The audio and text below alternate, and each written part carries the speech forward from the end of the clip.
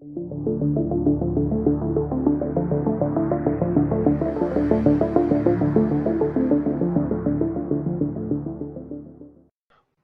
to our first episode of Think Bad and Do Good, a podcast that we're producing here at AttackIQ.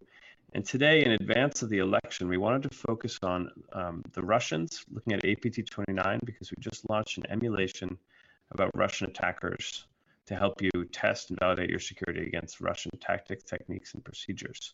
And then we're going to pivot over to threat-informed defense and purple teaming for the second part of the conversation. We have two great guests here for you today. We've got Jose Barajas. He's a malware researcher with a decade of experience in the field. He recently gave a great talk called the Dirty Dozen. Is that what it's called, Jose? The Dirty Dozen? Yeah. About known tactics, techniques, and procedures. He's a technical director for field here at AttackIQ. We've also got Ben Opel. He's currently a captain in the Marine Corps, but he's transitioning out. He's an expert in purple teaming. He's been a member of the cyber protection teams and the cyber mission force within the Marine Corps. And we're very lucky to have both these guys here today. So by way of preamble, obviously, like we know Russia's going to target our elections in advance, just like they did last time. They did it in 2016, 2015, and during the 2018 congressional election. So we at AttackIQ produced this simulation because we know it's coming. So Jose, why don't you tell us a little bit about it? Yeah, thanks, Jonathan. I think first and foremost, a big driver for emulating APT29 beyond the timeliness of it, given that elections are coming, is MITRE. For those of you that are familiar with them, actually did an APT29 eval this year. The conclusions are out, and for every single vendor, we now have a good idea of what the response is to the behavior that we know APT29 employs. So we're trying to provide our customers those same techniques. They may not be a political organization, but that doesn't mean that another attack group isn't also using that tactic as well. Right, because we know the Russians are going after critical infrastructure, and they've done it forever. And so APT29 can help critical infrastructure owners and operators. Is that right, Jose? The emulation, rather? Yeah, certain aspects can definitely help in that we're protecting the assets that typically manage or control, the industrial control systems. Anything kind of further than that, we can do things kind of custom. We've done that before as part of the CES 21, so California Energy for the 21st Century. We've done some work there in the past, contributed some stuff to S4 conference in the past as well. So for more of those in-depth kind of things, not any of these industrial control systems are typically the same, so we typically end up building something with our customers based on their needs in those areas. That's awesome. And did you want to show us a slide about APT29? Yeah, I can go ahead and do that and just quickly show, what we're trying to accomplish here. And what I'm sharing here with you is actually a nice little graphic that US CERT has put together specific to APT29. While this graphic doesn't go into the details that, our emulation plans go into, it does at a high level talk about how they get into the infrastructure, implant themselves, and then establish communication channels back. Along those steps, there's a multitude of things that they do to move on from one piece to the other. So through our product, our customers really can go ahead and make sure that every piece, as we see here, that they have the appropriate control in place and that it's configured correctly to make sure that they're detecting this type of thing. And if it's not, let's use that, signals that we've generated as a way of introducing, at minimum, a compensating control to detection. Right. That's great, Jose. Thanks so much. I think that's probably a good place to pivot over to Ben to talk a little bit about, at a high level, about what purple teaming is and how it would counter APT29. Over to you, Ben. Hey, thanks, John. So real quick, there's a lot that goes into it. I mean, purple teaming is more of a foundational methodology that underpins some larger programmatic changes that we're seeing coming down the line as far as testing as a part of a corporate culture. But it's important to understand that purple is just, we're taking the red, we're taking the blue, we're making sure they work well and efficiently together to continuously iterate and improve defenses. That is purple teaming in a sentence.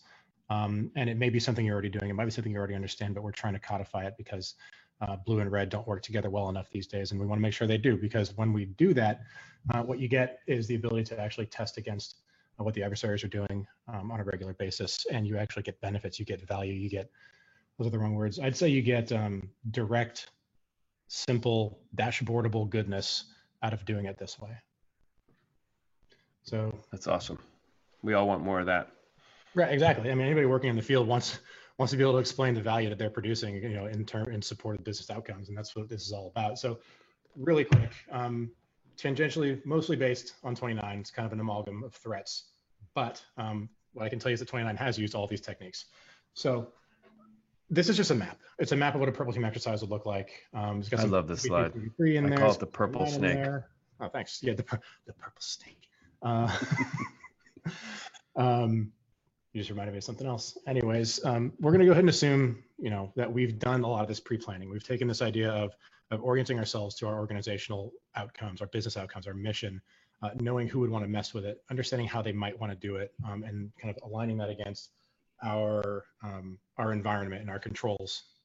And we've kind of listed out what we want to test from that, what's more likely to happen. So we put an emulation up against the control and we run through it. And we do it as many times as we need to until we get the answers and the information we need to make it better. Let me ask you practically. So obviously for those who, I'm going to state the obvious. So red is written in red on top. So let's say for the first one under execution at T1086, they're deploying a PowerShell, and the blue team response is logging coverage, right? It's a control or a detection that we would use that we want to test to see if it does pick it up, right? Okay, cool. So our logs, because are we covering the right stuff in logs? Do we have the right queries in our SIM? Are we correlating properly? That means a lot of things, but maybe I just generalize it for the sake of the map, right? Yeah. So does this chart show a chain of actions that they would take? Are these escalating actions that they would take? So they're sequential. Could be sequential. There's a lot of interrelationships and kind of parallel stuff happening. It's based off of MITRE ATT&CK. And you can look at MITRE ATT&CK as a fair description of the stuff that has to happen for attackers to get to certain places and do certain things. But after a point, it's not required that you do them in order. Because as soon as I have privilege escalation, I can go and start doing collection C2 and impact. I don't have to worry about the rest so much. And so do you see purple teaming as a mindset and an operational method? It's a methodology. It's not an actual organization. It's more of an organizational concept that we use to just optimize the capabilities of red and blue to get them to work together. That's awesome. Jose, what do you think? Oh, I think the concept of purple team is definitely not like a department at an organization, but definitely a way that these two groups really interact and work with each other, right? They each have their distinctions, they each have their specialties, and they also have things that they like to do. And in my experience, red teamers don't like to fly around the country to exfiltrate data all day long. We should leave that stuff for automation, right? So those are the kind of things that also red teamers want to find more protection failures, right? Not go back and retest something simply. So this really sets the stage of this is what I've done. MITRE's done a great job of allowing that taxonomy to be the way that we can interact and communicate with one another. And obviously the findings can then be replicated through a solution such as ours and other BAS capabilities, so that the blue teamer can just hit play. Breach and attack simulation for those who don't know what BAS is. Yeah.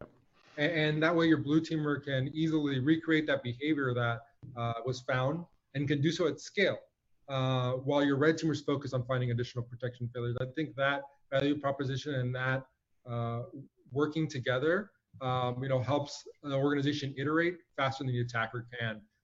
So I think that's the biggest benefit of this. And this just shows, this is how people should work hand in hand, step by step, walking through the purple snake, as you called it. Yeah, exactly. We might have to come up with a better phrase. Ben, could you pull the slide down? Sure. I think Jose makes a great point. We're talking about scoping, scaling. The adversary is they're automating and scaling faster than we are right now. And automating a portion, at least, of how we do testing is absolutely required. Red teams are never going to go away. They shouldn't go away. They're specialists. They have this mindset of being very tricky and devious and thinking laterally how to break stuff. We need them on our side. But we need them to be innovating and not trying to play gotcha games with everybody. Yeah, it's really interesting. So having been in cybersecurity now for like 10 years, I've seen this evolution of towards a purple mindset and purple team methodologies. And the interesting thing, looking at U.S. Cyber Command and the National Security Agency, Ben, you and I have talked a little bit about this, is like the close interrelationship between intelligence and threat intelligence and defense within the U.S. military and Cyber Command allows Cyber Command to adopt this purple mindset sort of instinctively. And you've seen the cyber protection teams, the teams that are responsible for defending DoD networks, over time become like very, very, very adversary focused. So these are, it used to be that like network security people and network defenders were sort of thought of as just folks who did configuration management or patching, and that's an important part of the function, but they really have to understand the adversary mindset, the adversary tactics and techniques, and so they're thinking like an adversary. That's the part of like think bad and do good that I like about the motto. It's like you have to start out by thinking like an adversary. So great, guys. Thanks so much for doing this. This is our first episode of Think Bad, Do Good. You're going to hear a lot more about purple teaming from AttackIQ in our blogs and in our podcasts. But you guys have anything else you want to contribute before we close it out for this first episode? Not at this time. You're smarter than me next time. Yeah.